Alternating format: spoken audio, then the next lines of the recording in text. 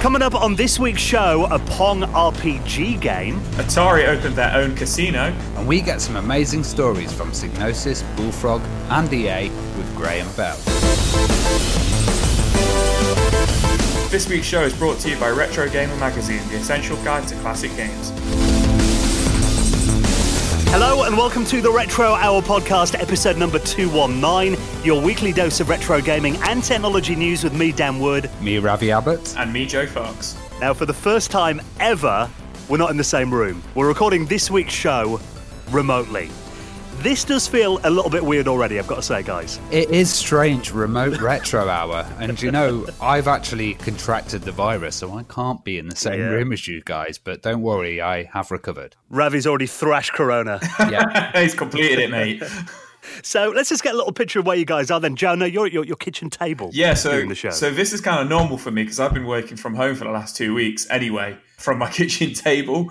As well as my laptop, I've got a nice expensive mic, which Dan sent to me in the post. So it's a little bit weird, but it's kind of cool at the same time. And to be fair, Joe normally does the show just in his pants anyway. So it doesn't make a difference to me anyway.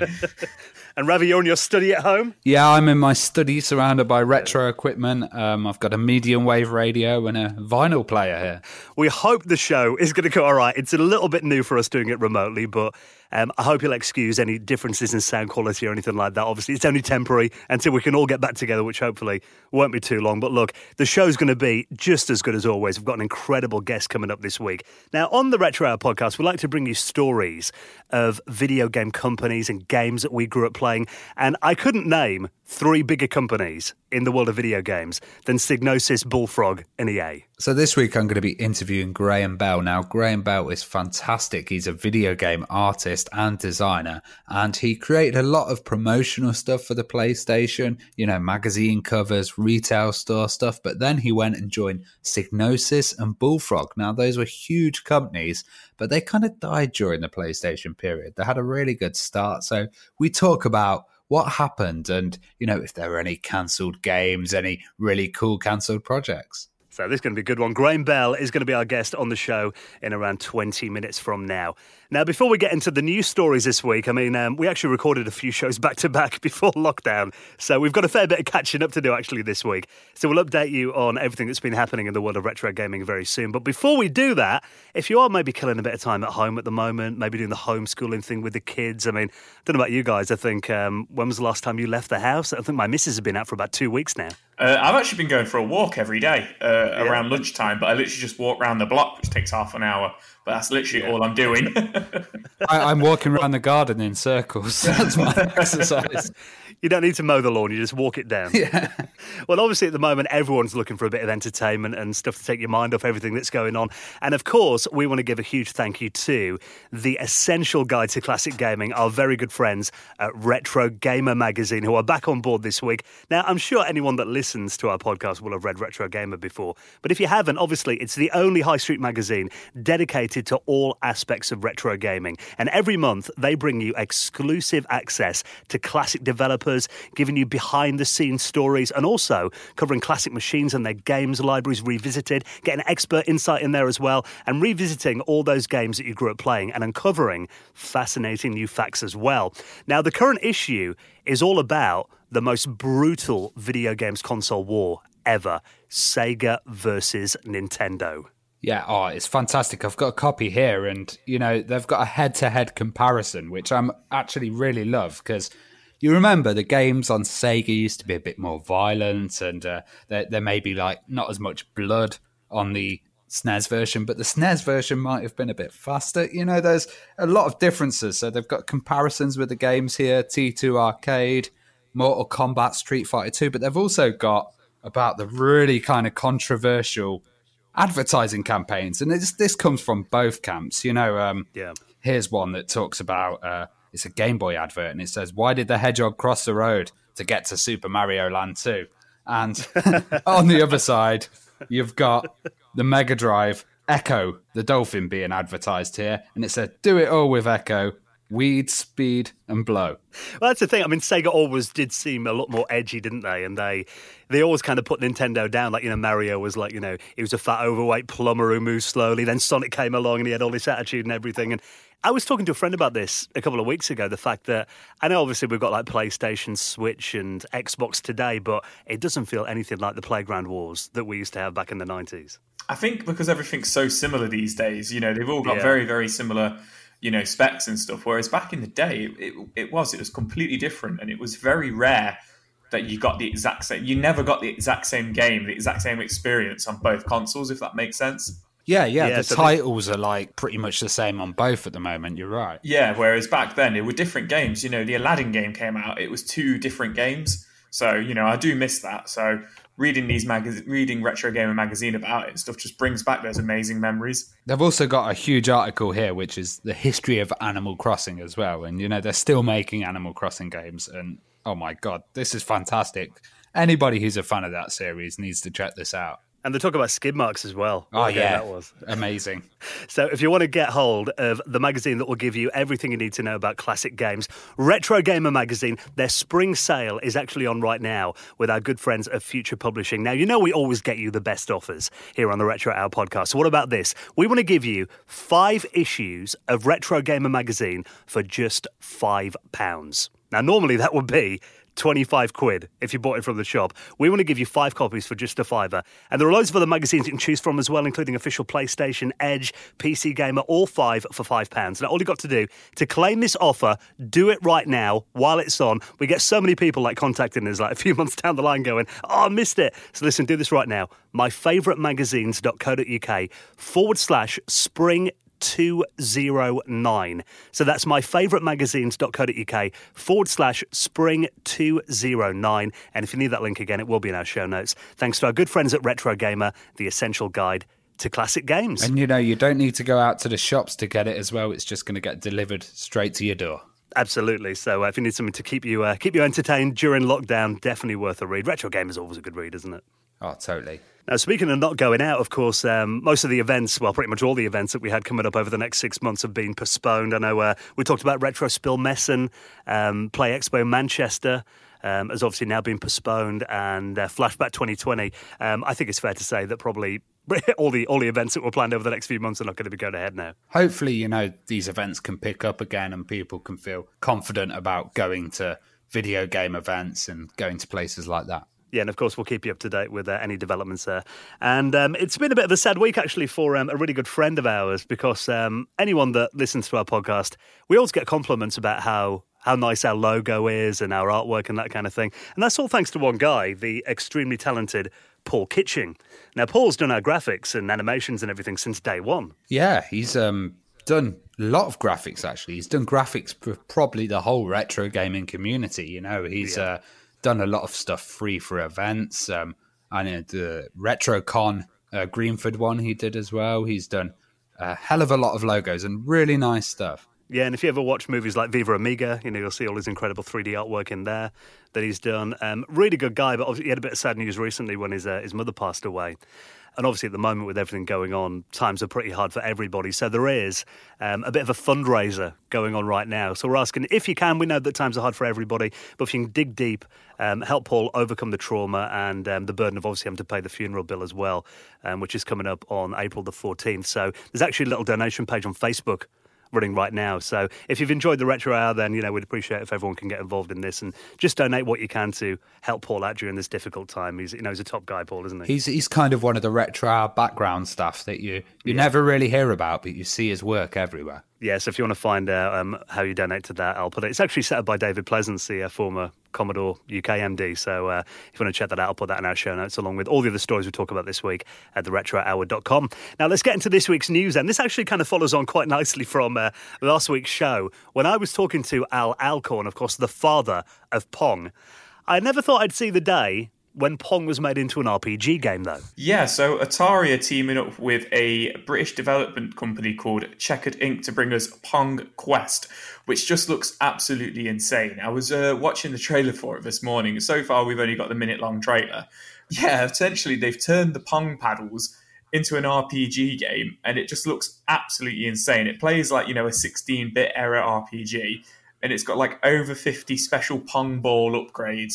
And it just looks absolutely insane that they've built this huge game out of Pong. It's pretty cool. They've changed the paddles into little customizable characters. Yeah, where so you can pick clothes and kind of different styles. It's amazing. yeah, so the pong paddles are the characters, and then the pong balls are like your upgrades and like your magic spells and stuff like that. And like, I really want to get my hands on this, and it is going to be out on Xbox One, PlayStation 4, Switch, and PC coming this spring. We've not got a release date yet, but I'm definitely going to be playing that as soon as it comes out. I love the way they've described the character as you'll be cast into the role of a brave young paddle. And this is official Atari as well. Yeah, it's coming officially from Atari as well, yeah. So if you want to get hold of that is, I mean, Pong's been remade and reimagined so many times over the years, but making it into a role-playing game, I think that is something none of us saw coming. Yeah, I think that's definitely a new one on me. So if you want to get hold of that, we'll keep an eye on that. And of course, when we get a release date, we'll let you know about it. I always love it when classic games that were released on, systems back in the day, they kind of get lost, get uncovered. Now, it turns out there is a game I'm sure you'll be extremely excited about, boys, that's now been uncovered for the Sega Master System. And this is a traffic safety game. Oh, God. So this game is called Traffic Safety. And there's not a lot of information about it, but from what I understand, it's like a kind of like a game that helps you pass your driving test in Japan. Right. From what I understand, and there was only ever made 200 to 300 cartridges of it, which are kind of like, when you go to do like your driving test, they were there like to help you or something. Like the driving theory kind of thing. Yeah, like your driving theory test kind of thing. And it never kind of took off, unfortunately. But in October 2019, one of the cartridges surfaced on Yahoo Auctions, which is like the bigger one in Japan. They do use eBay, but Yahoo Auctions is like their big auction site. And a company called the MPO Game Preservation Society managed to actually get a hold of it. They managed to win the auction in October, and they've recently dumped the ROM online for us all to play. So it's like one of these like holy grail Master System games that nobody's ever heard of.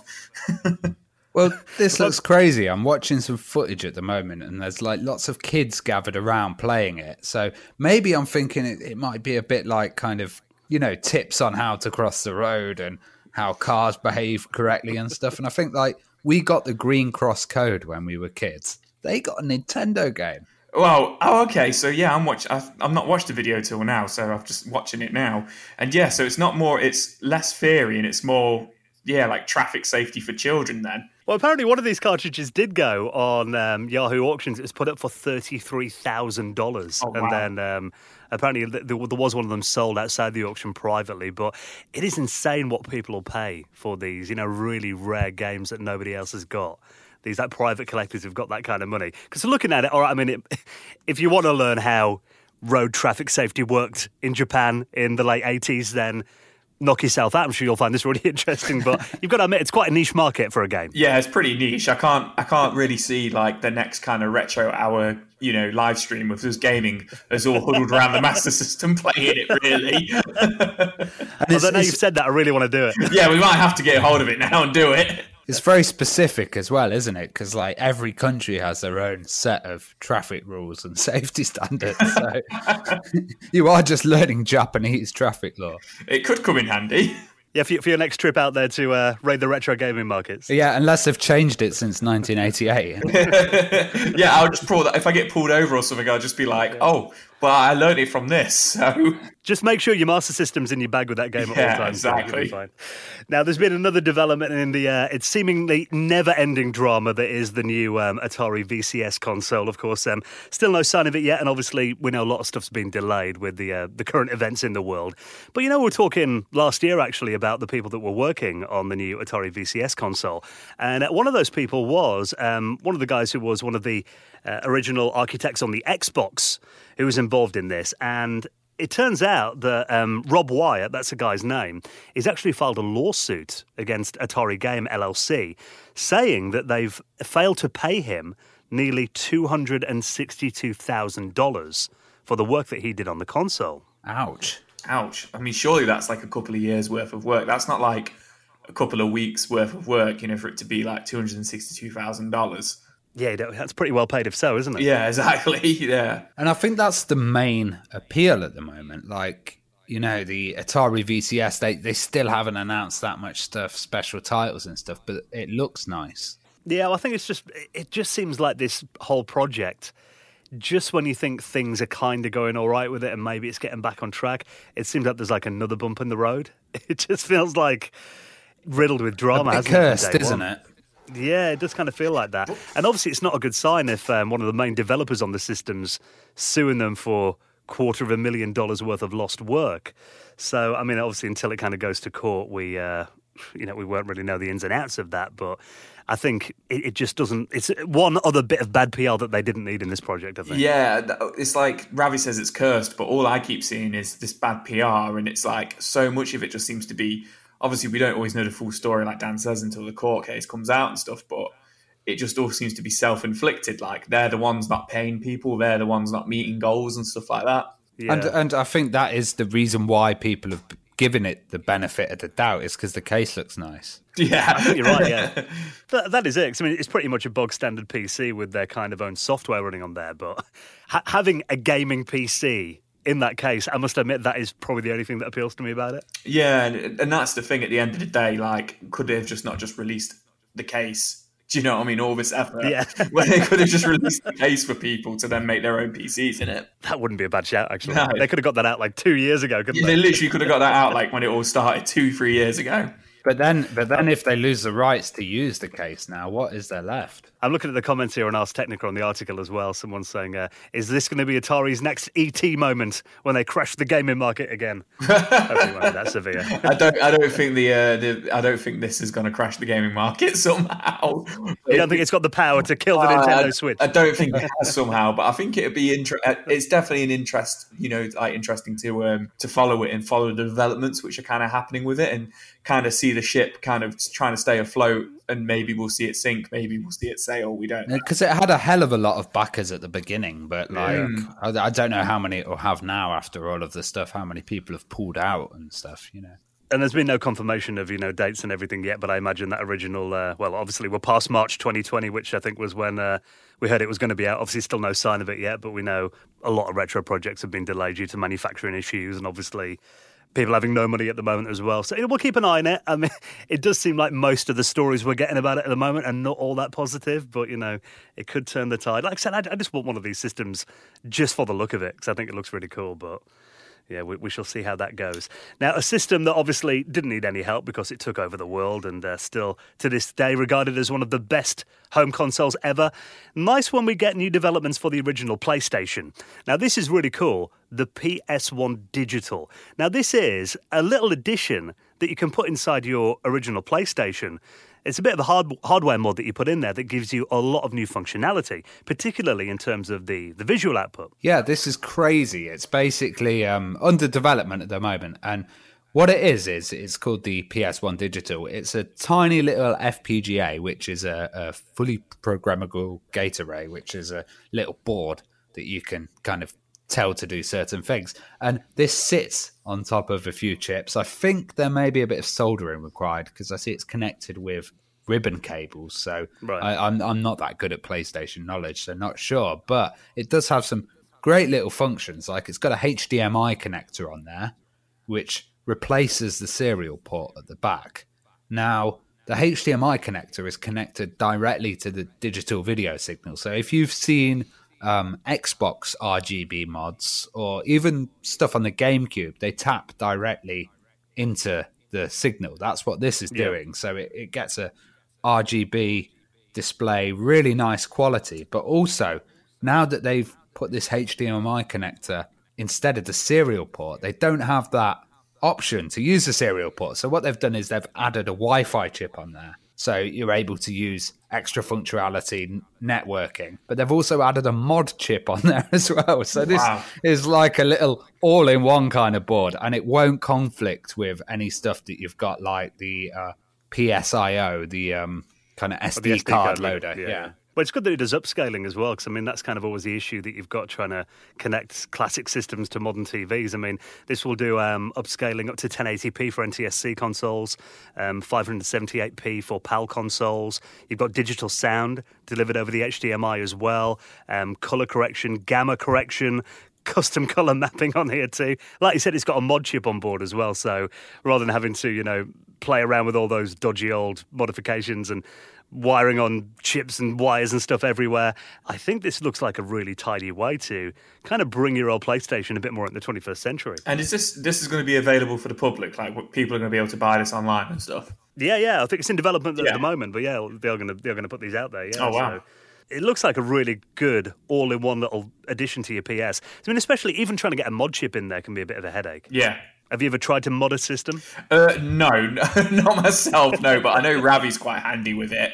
I've always opened up. I've never modded myself, but I've always opened up old PlayStation 1s and I've looked inside, and some of the mods, like, people are literally put down tape or blue tack to hold it in place. It's absolutely crazy. And that I still work, you know. That's the kind of stuff I always kind of hear with, like, the original PlayStation. It's always like these, like, oh yeah, you blue tack this down, you sellotape this here, and you put a book on top of it while it's playing and stuff like that. So it's interesting to see something coming, like, which by the looks of things you probably just kind of solder onto the board, and then it's going to do all these, like, magical things for us without us having to, like, play around with blue tack and sellotape and stuff. And because I guess that it's FPGA, so it'll be flashable, you may be able to upload it because it says that this mod chip is built off the Open PSNE project. So maybe, like, you can flash it and add some more functionality in there, or as they upgrade it, have little updates for the actual board. Yeah, apparently the updates are going to be done over Wi-Fi, so yeah, you don't have to open it up and plug anything lovely. in. So I've actually been playing my PlayStation 1 quite a bit again recently because before lockdown, I went to see the folks about a month ago for my dad's birthday, and back in my hometown, there's like still a couple of like gaming shops, and some of them actually have kind of turned into, these retro gaming kind of, where it's retro games, vinyl, they do CDs, DVDs, one of those kind of shops. And I went in there and they had like literally a wall full of PlayStation 1 games. Recently, I've been on a bit of a PS1 collecting tip again. So I got London Racer 1 and 2. And I hadn't played those for years. So, I've actually been playing that quite a bit over the last couple of weeks. So I'm quite back into my PlayStation 1. I've got it permanently set up in my office at home again now. Do you reckon they'll have to make a little browser or something for it? Maybe you could get like a PS1 Twitter client or something in the future. That'd be cool. Well, if it's got this Wi-Fi chip in there, I imagine you could probably build some interface where you connect to it from your PC, like, through a web browser or something. Yeah. So, and to dump your games on, that'd be awesome. So I do like seeing new hardware for classic systems. And it just seems like we said, then they're becoming tidier, more efficient, more affordable as well with every kind of new version of them that comes out. So definitely a welcome addition. Now, before we get into this week's special guest, talking about companies like Psygnosis, Bullfrog, EA, Grain Bell's coming up in a moment, let's chat about Atari's new casino. Now, here's something I didn't think we'd see from Atari either. What is this, and is this like a virtual casino? Yeah, so we talked about Atari having their own cryptocurrency, which was Atari Coin.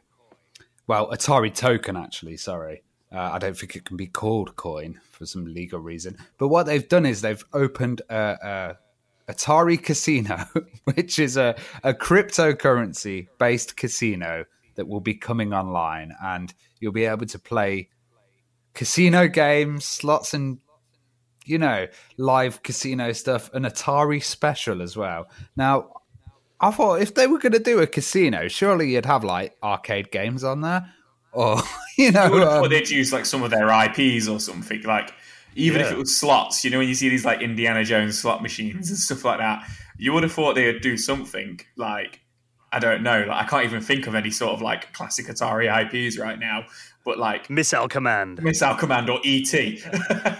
Something like that. Complete ET and win the jackpot. Yeah, but I've seen like around the kind of whole of the internet, people have been slating this. I've even got an article here on CNN which says this cryptocurrency casino is the latest terrible idea from Atari. It's so after the hotels. It's so bizarre at the moment. They're like trying to put their fingers in so many pies, and I just don't feel like they know what they want to do. Like Dan says, they want to be hotels, they want to be a casino, they want to release a new console. Like, it just do what you know how to do and just make games. Do you know what I mean? Well, I think it's a bit of a ploy. So, they've created this Atari token. A way to get this token to obviously get value would be to have it in use. So they use the brand name as open up a casino, have other tokens in there, and then slowly their value of the Atari token might rise. And this is only online. It's not like there's no physical casinos. They're not going to be opening up in Vegas. That'd be amazing. See, that I would go to. Although I've only been to Vegas once, and I think I spent like a month's wages in a weekend. Oh, God. So, Did you win that's probably why I've anything, never Dan? been back. No, well, I don't know. Have you been to Vegas before? No. Well, generally what we found is when we went in any of the casinos, and I mean, I'm not a gambler normally anyway, I'm terrible at it, but that everyone we went in, like an attractive lady would come over with a shot of alcohol for you on the house. And then obviously by the time you've had 5 or 6 of them, you're getting a bit looser with your wallet. So it's not a bad ploy actually what they do out there in terms of getting you drunk, because then you spend more money. But yeah, after the end of the weekend, I was like, yeah, okay, that's my fix done. So I haven't gambled since. That was about 10 years ago. I think if they open an Atari casino, I think it'd be the next Retro Hour trip to Las Vegas. See, that'd be a business trip then. Yeah, That's all right. 100%. That's fine. So yeah, if you do want to find out more about the Atari casino, I mean, it's probably a good time to launch something like that, I guess, with everyone being indoors at the moment. I mean, probably the only companies that are doing well out of everything is like internet companies at the moment. There is a loose connection between video games and fruit machines and stuff like that. But I would have liked to see if they were going down the gambling route. I don't approve of it, but if you were use arcade games or something that's 100%, a bit more fun. Yeah, they're definitely missing a trick there. You know, you talk about like fruit machines and stuff. That's one thing I've never got on, home computers and stuff when they bring out fruit machine simulators. Surely the fun of it is winning the money. It's bizarre, isn't it? Why they existed, yeah. Who was playing them back in the day? There was so many of them as well. Really weird. So, yeah, if you're doing check out the Atari Casino, we'll put a link to that in our show notes at theretrohour.com.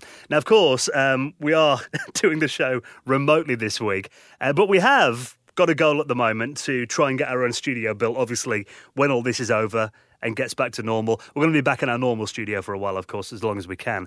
But, I mean, our long-term goal is to get our own Retro Hour studio built. Now, we do appreciate that a lot of people at the moment, probably most people are, pulling the purse strings a little bit tighter than usual. But if you would like to help us out in our goal of getting our own Retro Hour studio built so we can keep the show going into the future, all you have to do is join us on Patreon.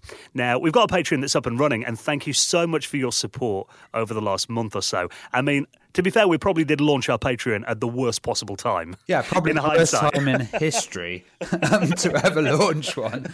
But we're going to be able to get into this place. Dan's already got all the equipment. So when we talk about building a studio, I think it's more putting up a bit of walls and soundproofing. But what we're going to do is actually get in this place, and then it's going to be a great base for us. As soon as this stuff's kind of over, we'll be able to go in there, have it nice and clean, get down and do some good recording. Yeah, and obviously it's going to be our own place, so we can get in there all hours of the day. We can do extra content for you as well. And we're already coming up with ideas for doing video in there, live streams, lots of stuff as well. So when we've got our own place, it's just going to give, a whole new dimension to this show that at the moment with our current studio, we're limited to like an hour or two a week. But having one that we can use pretty much any hour of the day is going to open up so many new possibilities for us. So if you have helped us so far, we're trying to give as many shouts as we can each week for our Patreon supporters. We want to say a huge thank you this week to Steve Engeldow, Henrik Leidberg, Stephen Quinn, Chris Riley, and Dirk Seigert, who all made donations into the running of the show and, of course, find their place on the Retro Hour Hall of Fame. Thank you so much for your support. We've been putting a few little Patreon exclusives out as well. I mean, patrons recently have been getting the show a couple of days early. We released our documentary that we made all about the importance of preserving video games. So if you back us on our Patreon, you can check that out right now. We've been getting some nice feedback about that, actually. So thank you so much for that, guys. Now, before we get into this week's guest, just time to do this week's Retro Picks. What I'm loving as well is the fact that a lot of companies at the moment are actually releasing little freebies, so people can play. Because obviously, we're all at home right now. Maybe you've had a long day working on the laptop, or you've been homeschooling the kids when they go to bed.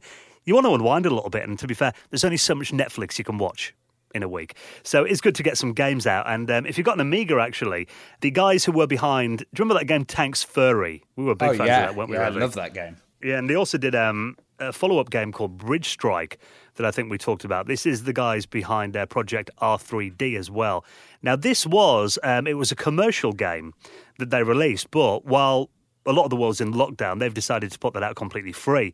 So if you want to download it, it's kind of a modern version of River Raid, if you remember that game by Activision back in the day. It's got those same kind of pastel, really nice tidy kind of high-res graphics that Tanks Fury had as well. So usually you'd have to pay around €11, I think, to get it, but they're actually giving it away to play completely for free and download on your Amiga, and I think it works with any Amiga as well. So if you want to check that out, I'll link that up in our show notes. What have you been checking out this week, Joe? So for me, mine was actually a video by a guy called, so he's a Redditor, so it's just on Reddit, Fred, a guy called Dax Martin. So he's an American guy who lives in Toronto, and I just absolutely love this. He's been playing retro games off a projector onto the side of an apartment building. So Dan will put it in the show notes. But essentially, what he's been doing is like he's been getting like a big 30-foot projection of Mario Kart on the side of some apartment buildings, and he's literally just been playing it from his bedroom, and everybody's loving it. And apparently, he's on about doing a film on there and blasting it out with some speakers just while everybody's in lockdown. But he's been playing retro games every night at 9:00. He's been playing Bubble Bobble, Mario Kart. I absolutely love it, and I just thought, I'm so jealous that I can't do this. You know, when you were a kid and you were allowed to take your console down to the living room and play it on the big TV, this kind of takes that to the next level. It's literally the adult version of that. Yeah, I saw him playing Aladdin on it the other night as well on the SNES. So yeah, he's been doing all sorts on there. But it's cool. I mean, even if you lived in the apartment building and the light was coming through your window, I wouldn't even be mad. No, apparently everybody's been really on board with it, and nobody's been upset about it. So that's why he's like, "Oh, I want to put some films on it as well." No, we need feel-good stories like that in these times, 100%. don't we? What about you, Ravi? Yeah, so this is an amazing thing that I spotted this week, and it's by a senior lecturer at Swansea University called Rhys Jones, and it's a teletext bot, but it's probably the slowest way you can possibly get teletext in the world. It's a bot on Twitter. Right. So what happens is you at the bot with the page of the teletext. You at the bot with the number of the page that you want to actually get to. So it goes from 400 to 599 for channel 4. So I wanted to go into racing. I would at the teletext bot 470, and the teletext bot would then go onto teletext, take a little screenshot of it, and then tweet me back. Amazing. So you get like a graphic of the actual page. Yeah, so you can use teletext via Twitter now. Because some people might be thinking, well, teletext shut down years ago, surely. There is still services running, isn't there? Oh, yeah. There's a free version of teletext that's out there at the moment. And, the fans have kind of taken over teletext once again. Probably not the quickest way to book your holiday, though, doing it this way, I imagine. So that is a teletext bot on Twitter. You can check out all the retro pics and everything else we talked about this week. You don't have to Google them or anything like that. I put them all in our show notes every week. You can get them on your podcast client or just nip onto our website at theretrohour.com. Well, hopefully this worked all right, I think, guys, doing it from home. I think we got through this first half of the episode. I've got pictures of Dan and Joe up here, so I can look at That's them. a great idea, actually. It's got Joe's head sellotaped to a pumpkin. Cheers. Well, listen, thank you so much for checking out the news this week, everybody. I hope you're all staying safe and well. We'll have more news for you on next Friday's show. And right now, let's get some stories about legendary companies, Psygnosis, Bullfrog, EA. Ravi is going to be chatting to legendary video game artist Graham Bell. You're listening to the Retro Hour, and I'm here with Graham Bell, designer and video game artist. How are you doing, Graham? I'm very well, thank you. Thank you for having me on your podcast. It's great. I've been a long-term fan. It's good to actually be involved in one. Well, we've got a question that we always ask our guests first, and that was what was your first gaming experience? Oh, that's basically it's got to be in the 80s. I was very much a Spectrum guy. So my parents, actually, I think I had a ZX81 first to begin with, and I didn't have it very long. I don't know if maybe my parents realised that the Spectrum had just come out, but I quickly got upgraded to a Spectrum 48K with all the rubber keys and everything. And that was my first foray into proper gaming, really. Oh, I think we had we had one of those kind of TV video systems as well. If you remember, like the grandstand video systems, like, which were like a Biotone one or one of those. Yeah, they were like they were the size of a suitcase and weighed as much, and they had like 10 preloaded games really. And I think that was my very, very first one. I think that was possibly very early in the 80s. But in terms of computing, it was definitely the Spectrum, and I was full on in as a Specky fan, and it's the same now. Like you were either a Spectrum guy or a Commodore 64 guy, And if you're really weird, you're an Amstrad guy. So yeah, that was my first foray into it, really. And I was going through school at the time, and we were lots of playground rivalry then. Yes, definitely. Yeah, I think my best mate at the time had a Commodore 64. A few other people, mate. Yeah, so definitely rivalry in the playground. Definitely. Yeah, it didn't spill over into anything else, but there was always competition. Well, and I've got this game. Well, I've got that as well. And the Commodore guys would always hit you with the sound chip. The sound chip on the Commodore 64 was really good, and it was always, the speech was that bit better. So they'd always hit you with the audio, basically. Whereas the Spectrum was quite simple to play, and the games are every bit as good, really. So, did you end up doing any kind of art on the Spectrum, or were you just like admiring stuff and playing games? I was just really a gamer. I was a typical kid of my age, really. Probably a proper in-betweener, if I'm honest. So I was just into the games. But also what I did like as well is I was very much into, I had all the magazines. I'd buy the magazines religiously, get my parents to buy them anyway. And yeah, you'd go through the machine code you used to have pages of machine code you'd type out in BASIC, and then you'd run it and it wouldn't work. And you just go, okay, back to playing, Jetpack or something. Whereas perhaps the more programmer minded would perhaps want to go in there and start playing with it to find out, well, where did it go wrong and what happened. But yeah, that was I was very much a gamer. I didn't really do much art back then, but I was very much into art anyway at school, and it was that was really where I was starting to go towards as a potential thing that I wanted to do as a career. Not that I thought about a career back then, but it was something I was really interested in. I wanted to pursue a lot further. And what really inspired me was often some of the covers and the box artworks for the not the box art, but the cover disc artworks to the games, and also in the magazines you'd have these full page adverts. And they were very illustrative. Roger Keane was one of the artists. Yeah, for the Roger Keane. As well, and they Chris had Foss and a few of the guys. Special look, didn't they? Each magazine as well. Yeah. So I was very much into computer and video games as a magazine. There was Your Sinclair, Crash as well was the Spectrum one, and the other one was the Zap 64 for the Commodores. But they all had kind of similar feel to some extent, and obviously their own individual brands. But yeah, it was the cover artworks I really got into, and I started keeping scrapbooks of it because as a person who wanted to go into illustration and I was starting to learn more and more about it, I would see them as kind of an inspiration. And it wasn't really until a little bit later that I realised this guy called Bob Wakelin was like the guy behind almost nearly everything that I saw at the time. Yeah, he was a massive inspiration to me, really. And I didn't really find, because back then there was no internet. You couldn't really just Google the guy because that whole concept didn't even exist. So it wasn't until I started studying a bit more and was doing a bit more research did I find out who this person was, and that he was doing a lot of the artwork at the time for like Ocean and Imagine and a whole load of others. And so, yeah, he was a massive inspiration to me, really. There are a lot of like crossover between album covers as well and video game covers. Were you into those as well with music culture at the time? Yeah, definitely. So I was, I was very much into like electronic music. I've got quite a broad taste in music, really, but I was never really a die-hard fan of kind of like rock or anything like that. But I kind of liked what I heard, really. So I used to dabble in quite a lot, but I did have a really big interest in like those kind of electronic music bands. So I was massive into the Pet Shop Boys, New Order, OMD, Erasure, all that kind of stuff. They had a certain sound I just liked. And certainly with bands like the Pet Shop Boys and New Order, that when you bought an LP, you were almost, it felt like you were buying a piece of artwork. They were very well designed, and they put a lot of effort into that as well. So yeah, that was another kind of thing that kind of really inadvertently inspired me a little bit.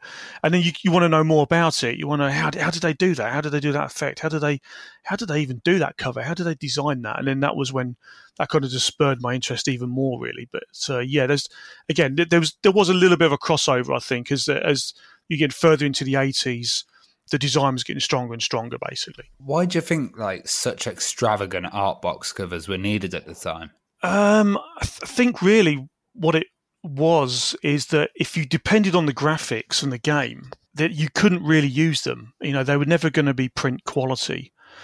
I think also you needed something aspirational that you needed to it needed to pop off the shelf as well, because back then, I mean, it's hard to always keep saying back then, of course, because it was quite some time ago now, but you'd walk into a store like WH Smith's and the game section was just huge.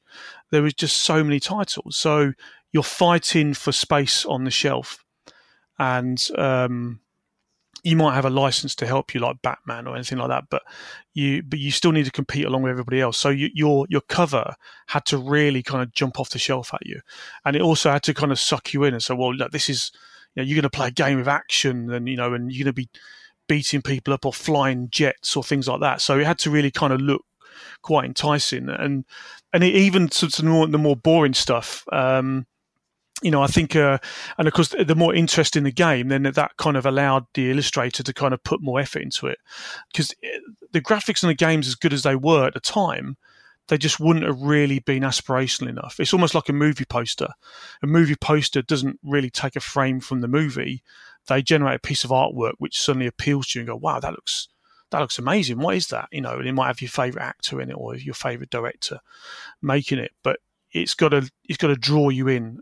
Essentially, it's very similar to any kind of like food labeling or anything like that. There's probably a whole research around this on certain colours appeal to certain people and so on, and that's kind of really what it's about, I think. Interestingly, it's none of it's digital, is it? Back then, it was all hand drawn, or it's done airbrushed.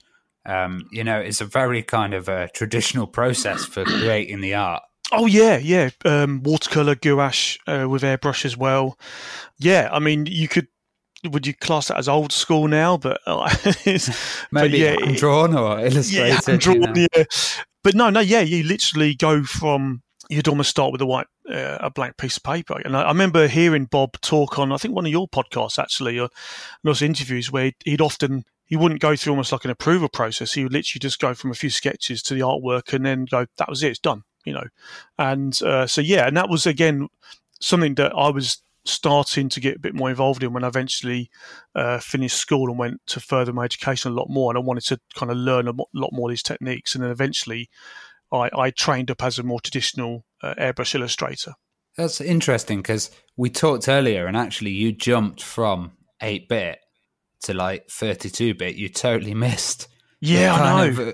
Whole 16-bit period. So I guess it. Were you like illustrating and doing other stuff during that period then? Yeah, so I guess I finished school in '88. First people to do GCSEs. I went on to college I grew up in Peterborough, Cambridgeshire. So I went to college in Wisbech, Cambridgeshire, which was about 30 miles away, I think it is, because they had these really good art and design courses which just weren't available at my nearest college. And you're just too busy.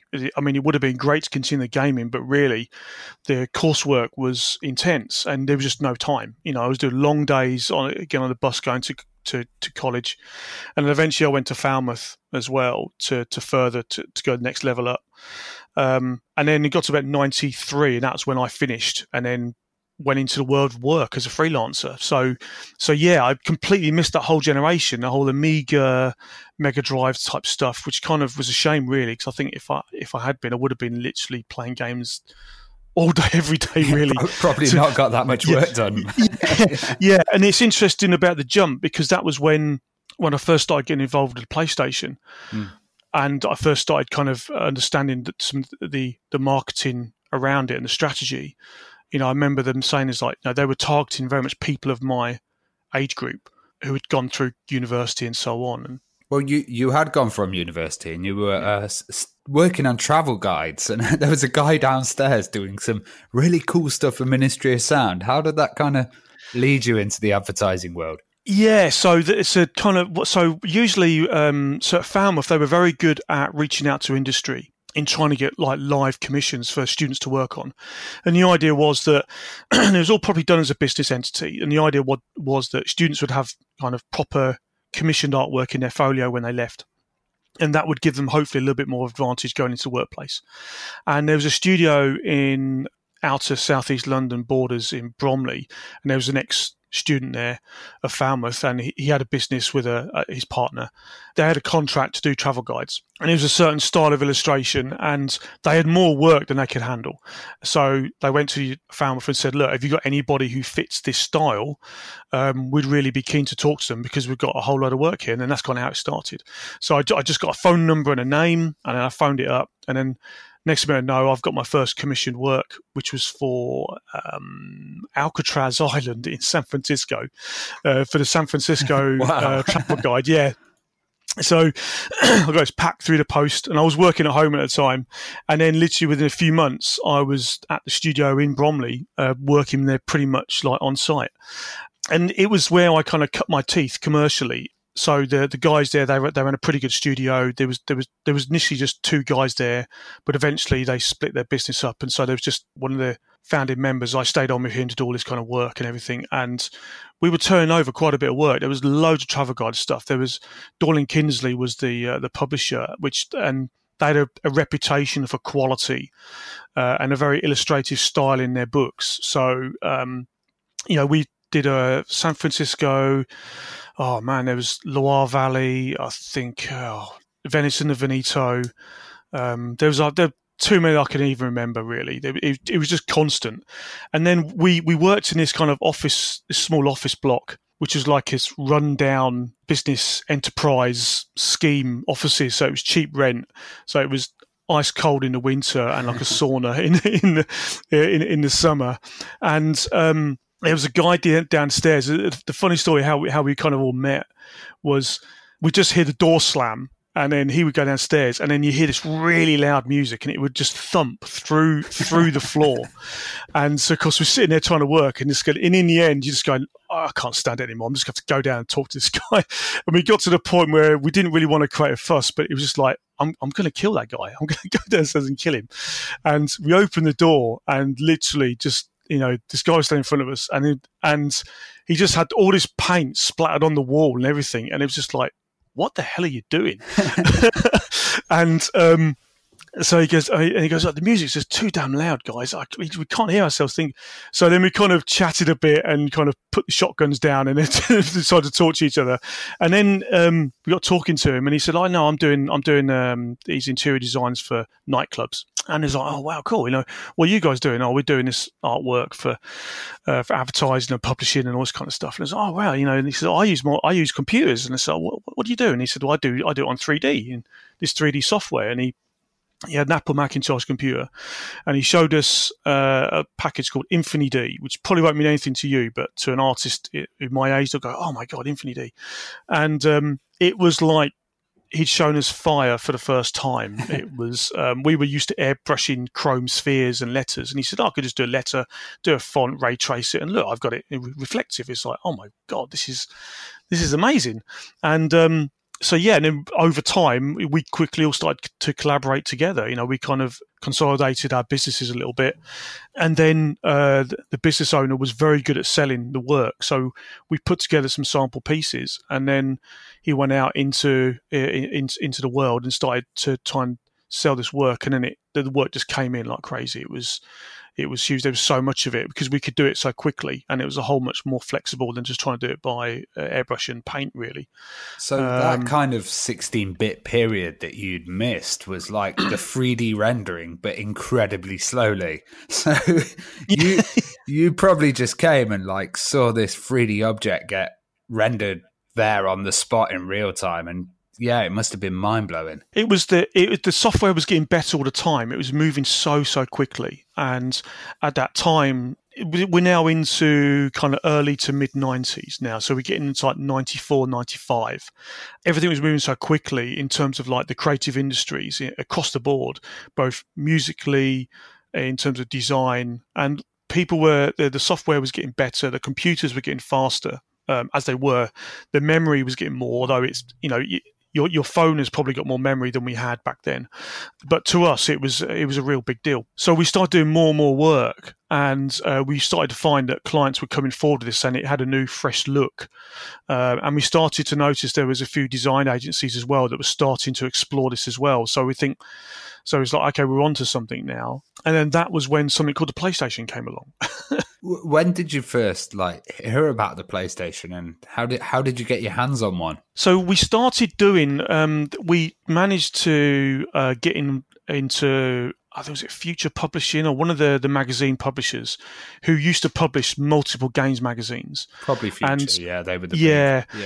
And we started to get commissions for doing magazine covers of games. And this was because the Saturn had come out first. And I think there's a lot of people who don't often realise that that they'd asked us to start doing these magazine covers because, as with the box artwork, they couldn't really use the graphics from the game to do a magazine cover. So we started doing some stuff around that. And then that had caught the eye of a company called the Attic Design Company. And they contacted us and said, look, we've really seen your work. I mean, we were doing advertising for everybody, all the main agencies, JWT, Ogilvy and Mather, Grey Advertising, all the big names, Saatchi's. And was that due to the resolution not being that good? And if they would do screenshots of the games, they would still look awful. You'd have to, they wouldn't blow scale it up. You'd have to do a great render.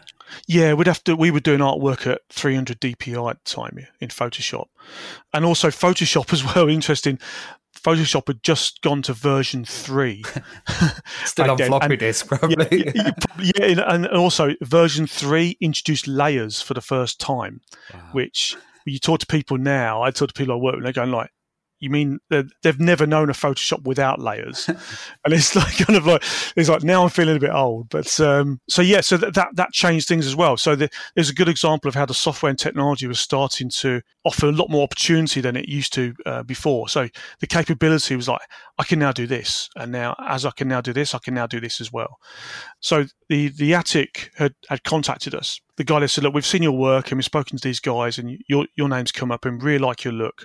And we've got a really good design look, but we don't have much 3D competency. So we're wondering if we could get you guys involved.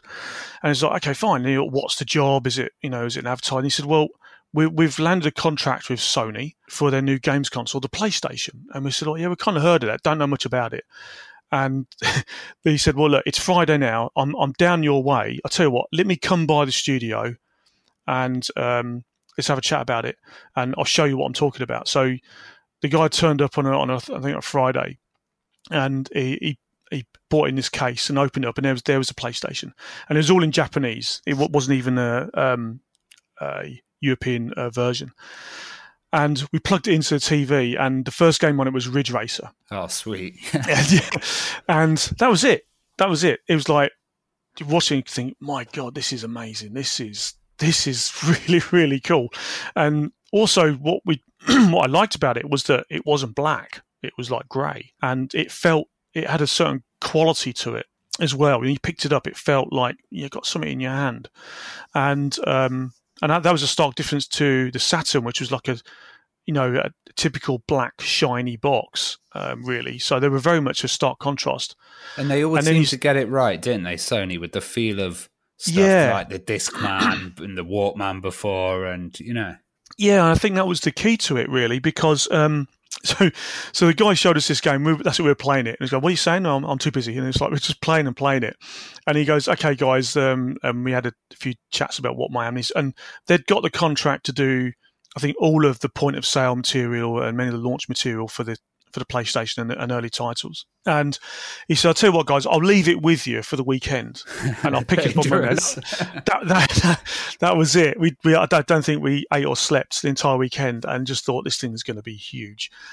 So then the guy came back to pick it up, and he said, look, why don't you guys come into Sony with me? I'm going there later in the week. They're doing a briefing.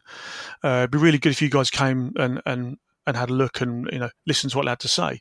So we went up there, and that was when I first saw the dinosaur demo as well. Were there other people there as well? There was a mixed room of people. So there was various advertising, marketing people, and that was when I first saw Jeff Glendinning as well, who was one of the marketing guys for Sony, one of the key guys. And then they started talking about their strategy, and it's like, again, and it started to resonate with me quite a lot, because it's like, it's me. You're targeting someone like me. And they were talking about the club culture they were looking to tap into. They showed us some stuff of like Wipeout and some of the Designer Republic covers that they were doing as well. And I'm thinking, wow, this is a very different feel to a traditional games market and games console. And I remember them saying that, we're targeting that slightly older demographic. We'll always get the kids. The kids almost come by default.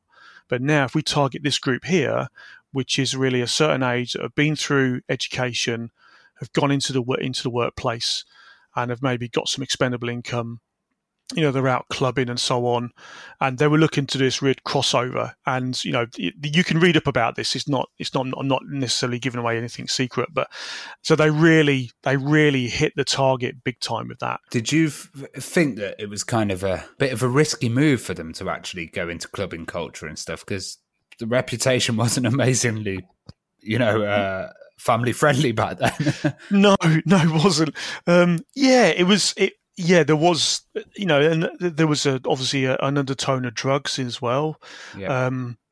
But I think they were trying to it felt like to me they were trying to capitalize on very much the moment. And because you're talking now into like 95, right in the middle of the decade. So you had this kind of Britpop thing that was building as well. And there'd already been a recession a few years earlier as well, I think, and it was starting to come out of that a little bit more now. So, there was a little bit more of a buzz in the air. There's all these new bands coming up like Blur and Oasis as well, and a whole load of others. And there was a new sound coming. I think they were really trying to capitalize on that. That was kind of what I felt anyway. So, yeah, it was a gamble, but I think as well, Sony kind of really had a lot going for them. They understood electronic hardware, definitely. They understood the consumer, and they understood how to make hardware. So I think, and that was when I first was introduced to the idea of Psygnosis as well, because they obviously spoke about that they owned Psygnosis, and it was a European game developer, and that allowed them to kind of tap into that market a little bit more as well. And the quality was looking really good, and also that reflected in the titles as well. It wasn't a traditional games art cover. It was like there's some real serious design behind it, and again, it had a look about it which resonated with people as well. I mean, you're into the realms of like the Prodigy as well. So, yeah, I think there's a lot happening around that time, both in the music industry, and Sony understood the music industry because they owned labels. So I think that was where they were trying to tap into that expertise in order to launch this new product. How important were like shops and retail displays back then? And did you get involved creating retail displays? Yeah, so after that meeting, that was when the work started coming. Yeah, and again, it was... with any launch of any new hardware, you need games to play. So there was a whole range of titles being prepared. And again, the Saturn was already out there. So, Sony were coming late to the market a little bit as well. Plus also the PC games were gaining momentum as well. Their boxes were bigger. So again, you had to really think about where your position was going to be in the store, and then all the point of sale and the flyers and all the marketing materials and posters that came with it. So again, it was like just launching any kind of product, and I think it was really important. I think, and that's why agencies like The Attic were brought on board, because they understood that all the things you need. You don't just do a box artwork and that's it. You need a poster, you need a campaign, and you build materials around that campaign.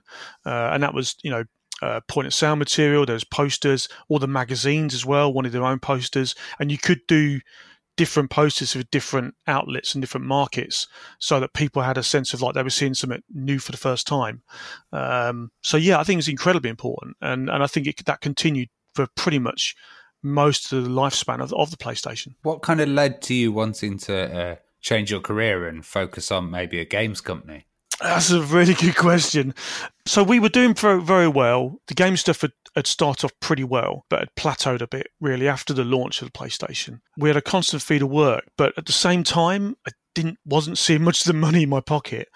And I think it come to a point where perhaps all of us face these crossroads throughout our careers, maybe, and go, well, do I want to stay here? Do I want to move on? What do I want to do? I was thinking about maybe that the games are something I really wanted to get into, and it seemed to be the natural progression for me.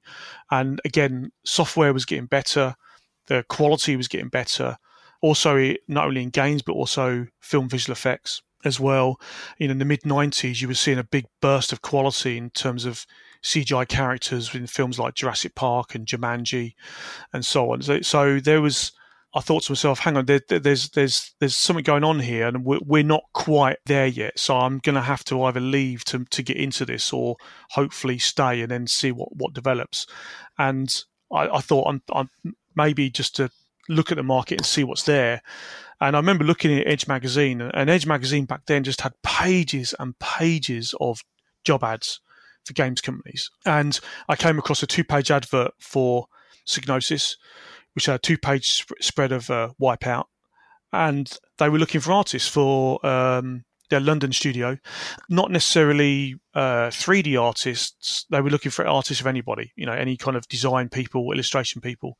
So I thought, well, I'll give it a go. And I submitted an application, and the next minute I've got an interview. And I can remember walking into the interview in Knowles Street in Soho, and I walked into the room, and on the room is probably about 4 or 5 of my posters that I'd done for Sony. And I remember turning to the guy and said, "Oh, you've got my poster on why?" He goes, "That's why you're here." No need to bring your CV. Just yeah. So it's very much kind of like, okay, well, that's I can only take that as a positive. But of course, I still had to ace the interview. But and then eventually, they offered me a job, and I joined the Psygnosis Camden studio in '96. Not long after Euro '96. So actually, a lot of listeners will probably be thinking that Psygnosis was just based in Liverpool, but it was split into 3 studios, right? 3, 4, maybe 5 actually. So they had Liverpool was the mothership, of course. That Psygnosis London initial. It was they were in Camden, but then they set up a second London studio in Hanger Lane, off to the west. Then they had Psygnosis Stroud, and then there was Leeds as well. And then I think there was a Paris studio. So they had quite a few studios. But of course, Liverpool had a lot of the attention because that's where Wipeout was made, for example. But also other titles they did as well, like Formula One and Destruction Derby. They were done externally. They were just a publisher. So I think Destruction Derby was done by Reflections, and F1 done by Bizarre Creations. Well, they were pushing out a lot of titles at the time. Insane, man. Very good in the early years. I remember one of my favourites was Overboard. Great game. Yeah, that was done by.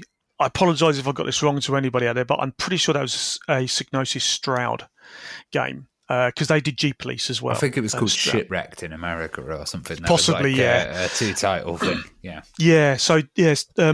So that was done at Stroud, and that was a great little game. That really was. I don't want to say a little game, but yeah, it was just fun to play, and it looked good, and it had a kind of very Nintendo feel to it, essentially. A proper old school game. But yeah, it was a great time, and the quality was great as well. And they did, and then of course the thing that Psygnosis were really known for was their FMV. Unfortunately, in London, our titles were not quite as good as that. If I have to be honest, at the time, I mean, I thought they were amazing because it was my first experience of working in games, and that's where I cut my teeth. But the quality perhaps wasn't the same as those titles, to be honest with you. But it was still an experience for me, and I learned an awful lot from working in that studio. Well, what kind of stuff were you working on? So the first game that I worked on was assigned to was a PC game actually called Zombieville, and if no one's ever heard of it, then that's fine because that's probably deliberate. It was a zombie-based game with a whole kind of supernatural kind of narrative behind it, set on like an army base. Greg Proops, the American comedian, did the voiceover for the character, so they must have spent a fair bit on him. And it was very much a kind of pre-rendered backgrounds with sprites put on top, very kind of similar to Resident Evil, but unfortunately it wasn't as good as quality as Resident Evil was at the time. So that was my first game I worked on, where I did some of the backgrounds, or I helped some of the artists do some of the backgrounds, but I mainly did some of the front end design to it. And I did a whole box artwork design for that, but that didn't get used in the end. But I did pretty much the game logo, in-game logo, all those kind of graphics as well. And then I think after that, I think after I did a few spells, they were doing a space shoot 'em up called Blast Radius. But unfortunately, that was at the same time as Colony Wars was being done. So that obviously got most of the marketing budget, unfortunately. And it is a great game. And then they were doing another game as well called, it was called Bad Custard, but it eventually got called Kingsley's Adventures, I think, for the PlayStation 1. So it's very much like a third-person character game, a bit like Croc. By Argonaut, because there was quite a few of those games. You had Spyro, of course, at the time, Crash Bandicoot, all those type of 3D platformers. There was quite a lot of them at the time. They all had like a little kind of kids character, essentially in 3D. So I think that eventually came out after I left. But yeah, I think that was all they were doing at the Camden studio. And then at Hanger Lane, they had a whole array of titles that they were trying to do, and they were dual SKU, so they were both PlayStation 1 and PC. But I don't think any of them ever got completed in the end. They were all eventually canned. Yeah, because I remember you mentioning some Games Workshop titles as well. Cause Blood Bowl. So many Games Workshop titles in the early PlayStation. I think there was like 2 rival studios going at the same time or something. Yeah, so I think they'd secured a license to Blood Bowl, which was a 3D Orc one, wasn't it? 3D American football rugby type game. And again, they built loads of levels. They even did some initial FMV, and it was looking really, really good. I think there might have been another one they were doing as well, but I can't remember the name of it. So, but it never saw the light of day. It was a real shame, because the company changed quite a bit after that, really.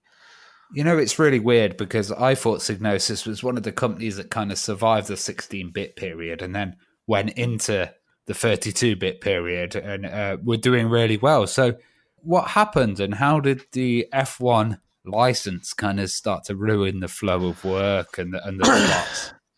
Yeah, so when I joined in 96, they went into, I think, that Christmas and they launched Formula One for the PlayStation, which was a massive success for them.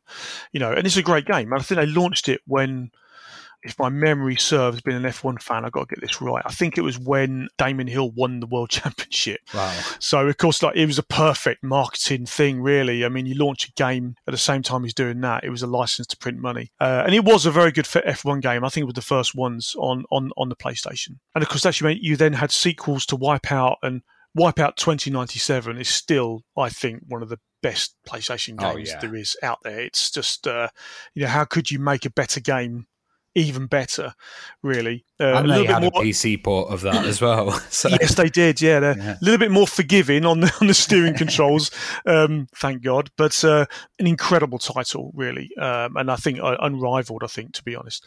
But yeah, and then it was going into, I think, 97, Christmas 97, and Psygnosis had really built up this huge catalogue of titles, and there was a real kind of thing in the air. They were pushing quite aggressively, I think.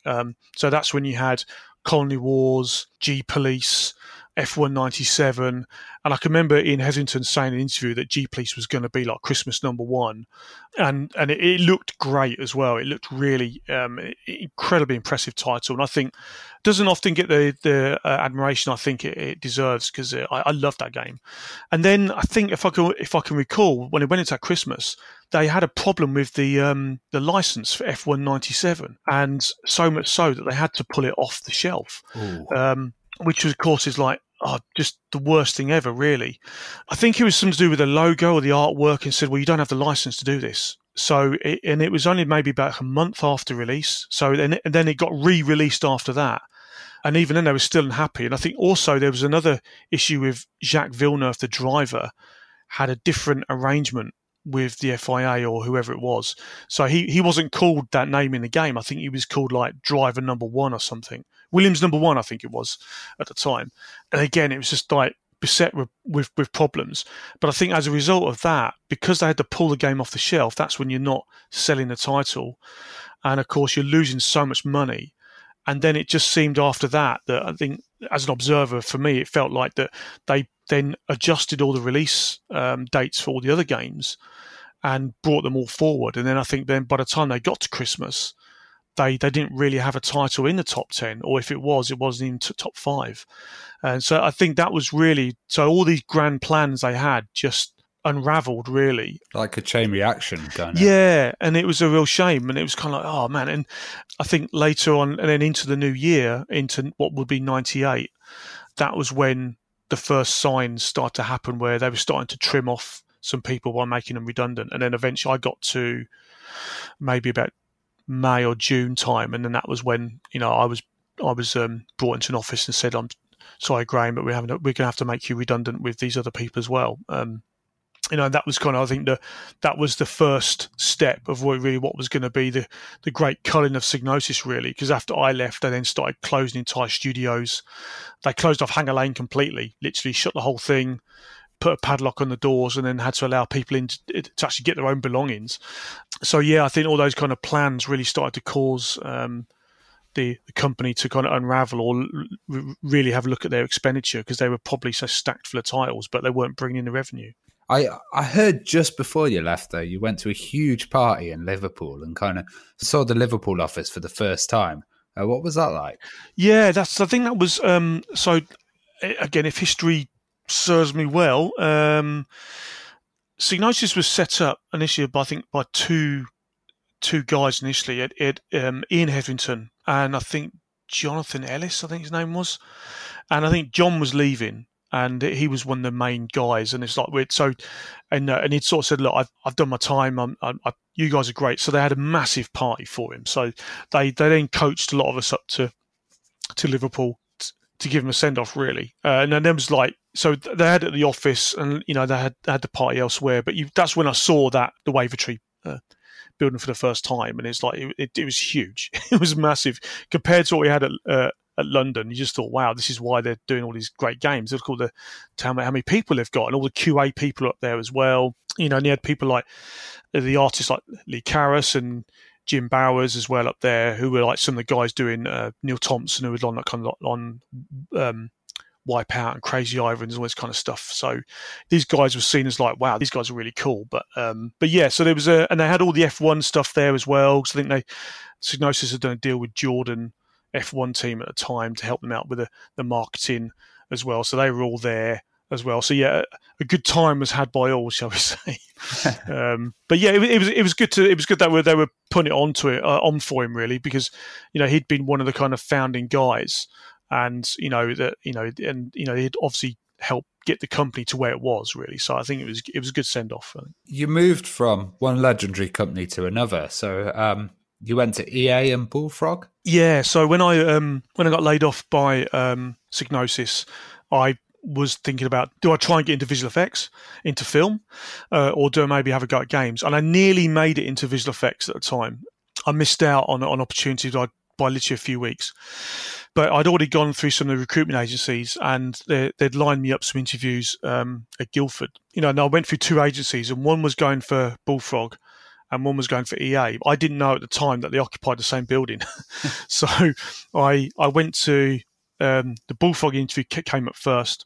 And I was there for hours, and I was being interviewed by two teams, which again I didn't quite realise at the time. And then eventually the job offer came through, and it was like, I'm a bit confused here. So I had to kind of really smooth things over with one agency as opposed to the other. And the other agency were very nice about it. They said, no, it's fine. They said, ultimately, as far as we're concerned, you're working in the place we would have put you in anyway. So that was really nice of them, really, to miss out on that commission.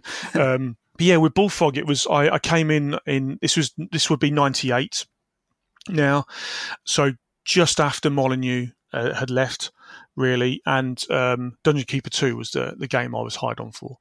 So I was brought on to start looking at the graphic design for that, around some of the icons for the game, maybe some of the initial marketing materials as well, and also some of the front end and user interface type stuff as well, because I think I had an artist working on it, but I think I was brought in just to kind of supply some new ideas or maybe a new take on it. And that was when really I started doing all that kind of FMV work as well, because they'd hired a French company to do all the FMV work, but they'd pretty much blown the budget or most of their budget doing that infamous interview with the Reaper cut, and they'd used pretty much most of their budget on that. And it's like, well, you signed up for this, guys. We want all the other FMV. So they begrudgingly did most of it, but some of it I had to finish off myself, and it was all done in Softimage, the 3D package, which I'd learned that at Psygnosis, because that was the one package they used.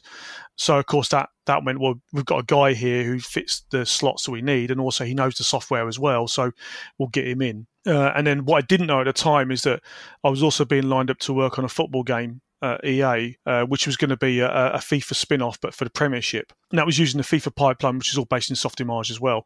And also, he'd done a lot of motion capture, and I'd done a little bit of that at Psygnosis as well, which really made me an expert compared to the rest of EA and Bullfrog at the time, who didn't really know anything about it. So, even just a little bit of knowledge was deemed enough, really.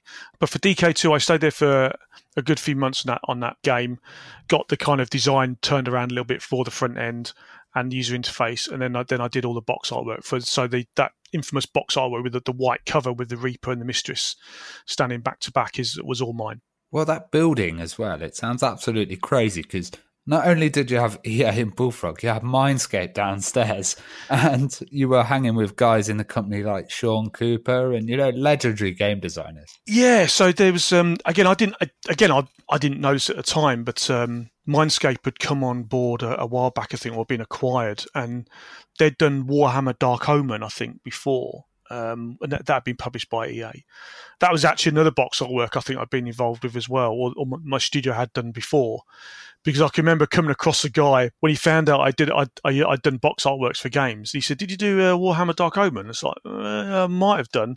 And it's just like, yeah, we did a design for that, and it got turned down in favour of yours. It was like, okay, sorry.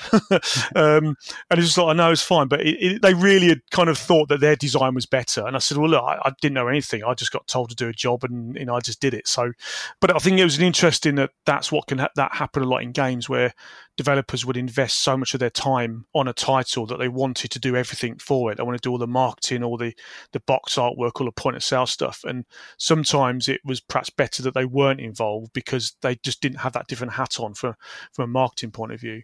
But that aside, though, I think those guys were doing Theme Park World. And I think guys like Glenn Corpse are still there.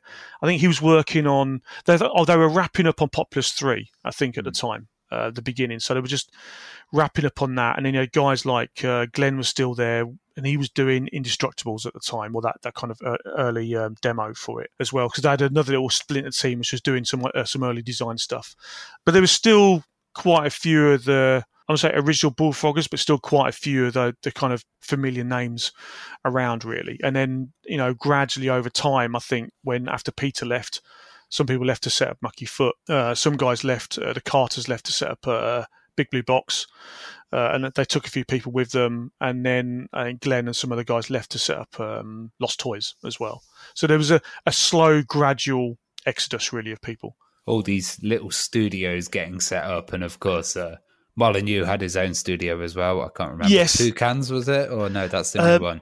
No, that would be was it Lionhead? I don't know if it had a name. Yeah. I don't even know if it had a name at the time. But so yeah, I think that was, and it was an interesting time, because I never got to work with Peter directly, but he always there were people there, and I always wondered what it was like. And there's all this thing where he didn't work on every single game, because often he would put his attention into one thing and one thing only, and that would actually consume everything around him. But one guy I was talking to at the time, he summed it up very well, and he said one thing Peter was very good at is that they'd hired some good people, and there was some brilliant people there. There's absolutely no denying that. So he would often leave them to do stuff, because I'm pretty sure he didn't necessarily have direct involvement in some of the games like Magic Carpet or High Octane, but what he would do is he'd leave them to do it. And often his knack was that whenever they were stuck on a design or were stuck on a problem, he would kind of come into the room and then look at it from a different point of view, and then kind of, well, have you considered this, or what about this, or what about that? And then that would kind of spark things off again. And then he would exit the door and leave them to it again. So he was very good at looking at it from a different point of view and offer his kind of guidance and expertise. And then that would kind of unlock the jam that the guys had got themselves into, and then they were able to continue again. And I heard that from quite a few people. Though having not worked directly with him, I could be completely wrong on that, but I think that's a very common thread. Were there any later titles developed by Bullfrog, or any unreleased major titles that were planned and then got canned at the end? Yeah, so I think there was a few. I think after because I think when not long after I joined, they consolidated a few of the theme parks. So I think they were doing Theme Prison or Theme Aquarium or Theme. There was another theme one, and I think they just said, "Look, let's just get to Theme Park World, essentially, and then build off that." Indestructibles was the one of the big things that they were working on, and they'd done a lot of work for that as well. There was a rolling demo that was kind of playable, and there's some interesting dynamics as well. So I think there was that had a real potential around it, really. And then I think the change came when they moved from Guildford to Chertsey, the big Chertsey campus. That was, I think, the change, and also not before that, in perhaps late '99. That was when Les Edgar departed as well, and he was one of the co-founders of Bullfrog with Peter. I think, as is common with these companies when they're acquired, they often secure the original founders on a contract and then they stay for a few years. Peter had obviously decided to move on, but Les had stayed on because he'd even said to a few people that he'd seen that EA were increasing their control over Bullfrog, and it was a clash of cultures a little bit. And I think what Les wanted to do is stay on board and handle that transition and help people adapt a little bit. So he stayed on really to a point and said, I can't take this any further, guys. I've done all I can. Time for me to move on, and the company has to evolve. And I think that was the step then to go into Chertsey. And I think with EA, they were never keen on Bullfrog taking on more than they could actually get done. Because the thing I learned when I was there is that EA did not like you missing your ship date. If you missed your ship date, then all the kind of advertising and all the stuff that was geared up to support that launch was lost. And it was very hard to get that budget back. So Bullfrog and Molyneux did have this reputation of, you'll get it when it's ready, or if it was not quite half finished. But that didn't really sit well with EA, I think, certainly as time moved on and we were approaching PlayStation 2 as well. The games were getting more complex. Budgets were getting higher as well. So it was turned to quite a significant investment. It's like, well, we're going to have to adapt. We're going to have to change everything now because the quality bar's going up. We can't just continue as we were before. And I guess they have more say on choice of games that were actually coming out then. Like, it would be more in EA's favour or EA's view than maybe Bullfrog's. Yeah, so what happened is, there's the infamous Dungeon Keeper 3, where that was one of the famous ones that never saw the light of day, because there was on the disc there was a teaser, there was like a little mini trailer, because the game ends, spoiler alert, with the Reaper going through the portal and essentially going above ground. That was the gimmick, and the trailer was really some half-finished FMV offcuts that we had, and just put a blue sky in the background and a bit of cloud and whatever, and then just render it out as a quick 10-second teaser, if that, and that was it. That's all we had. There was nothing else. So I don't want to kind of spoil anybody's thoughts there if they thought there was a whole big project underway, because there wasn't. There was a big push to get DK2 out the door, and it was quite a big effort to get that whole game done, because it was massive, really far bigger than the first one. And then eventually when we moved to Chertsey and got a bit more settled in, there was a team that had started looking at it tentatively as like, well, what would a DK3 look like? And this is very, very early days. And I know there's some stuff on the web about it, and like there was a whole team working on it, and they were looking at the engine, but I don't ever recall it ever getting that far. And I think in the end, it was nipped in the bud, because I think really with the tone that EA were going down at that time, and with certain personnel in certain positions at the exec level, a game like that was never really going to get the green light. It just didn't really kind of sit well with their brand. So I think it was just like, look, guys, let's not set ourselves up for a massive disappointment. Let's just, pause it now, put it on the shelf, and then maybe we'll get a chance to go back to it another time. And the same thing happened with Syndicate as well, because there were plans to do a next-gen reboot of Syndicate as well. This was after Syndicate Wars? Yes. Yeah, way after Syndicate Wars. So I think Mike Mann was the lead artist of Syndicate Wars. He was on DK2 as well, and I think he was still at the studio when we moved to Chertsey, if memory serves. And he'd started some early work on the new on a new Syndicate. There was a whole load of concept work being done for it as well. The very early design stages, very, very early design stages. So there was no actual coding or starting to really kind of flesh anything out. And again, I think in the end they just said, look, let's just knock this on the head, because it's never going to get the green light. And it was a shame. I think it would have. I mean, a new Syndicate game being made for PS2 could have been incredible, and I think with all the people they had at the time in the studio, could have been, you know, an incredible game. But there just wasn't the appetite for it, and I think there were certain people who led the studio at the time, saw that and quickly said, look, I want to do it, but I know that if I took this to the execs, it would just get shot down. So let's just not do that, really. You know, which is a real shame, really. But I think that was just the way EA was at the time.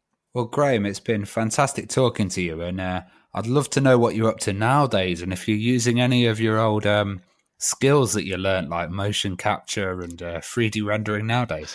I was at EA for 6-7 years, I think. I'd worked on a lot of titles. I worked on F1, I worked on Shocks, this really cool arcade rally game, which you should check out on PS2. It's a wicked game. I did a few other titles as well, kind of super bikes and some other stuff. And then eventually I left in 2004 and I went into film visual effects at the time. So I went to work for MPC in London, where I worked on Troy, Kingdom of Heaven, Charlie and Chocolate Factory. And that was that was where my mocap work really stood me in good stead, really. So that was where I used those skills quite a way. I only did a couple of years there, because then the Chancellor at the time, I think it was Gordon Brown, he killed all the tax breaks and then all the work dried up. So I went back into games for a while, a brief spell at Codemasters and then Climax. And then I joined a company called Softimage to do as a technical specialist. And then eventually they got acquired by Autodesk, and I was at Autodesk until 2015. And then I'm back at MPC now as the marketing manager for the R&D department now. So I'm kind of helping to promote the R&D capability and software that we use to basically create all the effects that you see right now. And the last titles we've just done, so we're responsible for doing Lion King last year, for example. So that was a big project. So there was quite a significant software development to complete that movie, and of course that helps us really do all the really effects that you kind of see on screen right now. And it's a huge undertaking, and it is part of the offering that we offer to our clients as well. That's awesome. Thanks so much for talking to us. No, you're very, very welcome. Thank you for having me.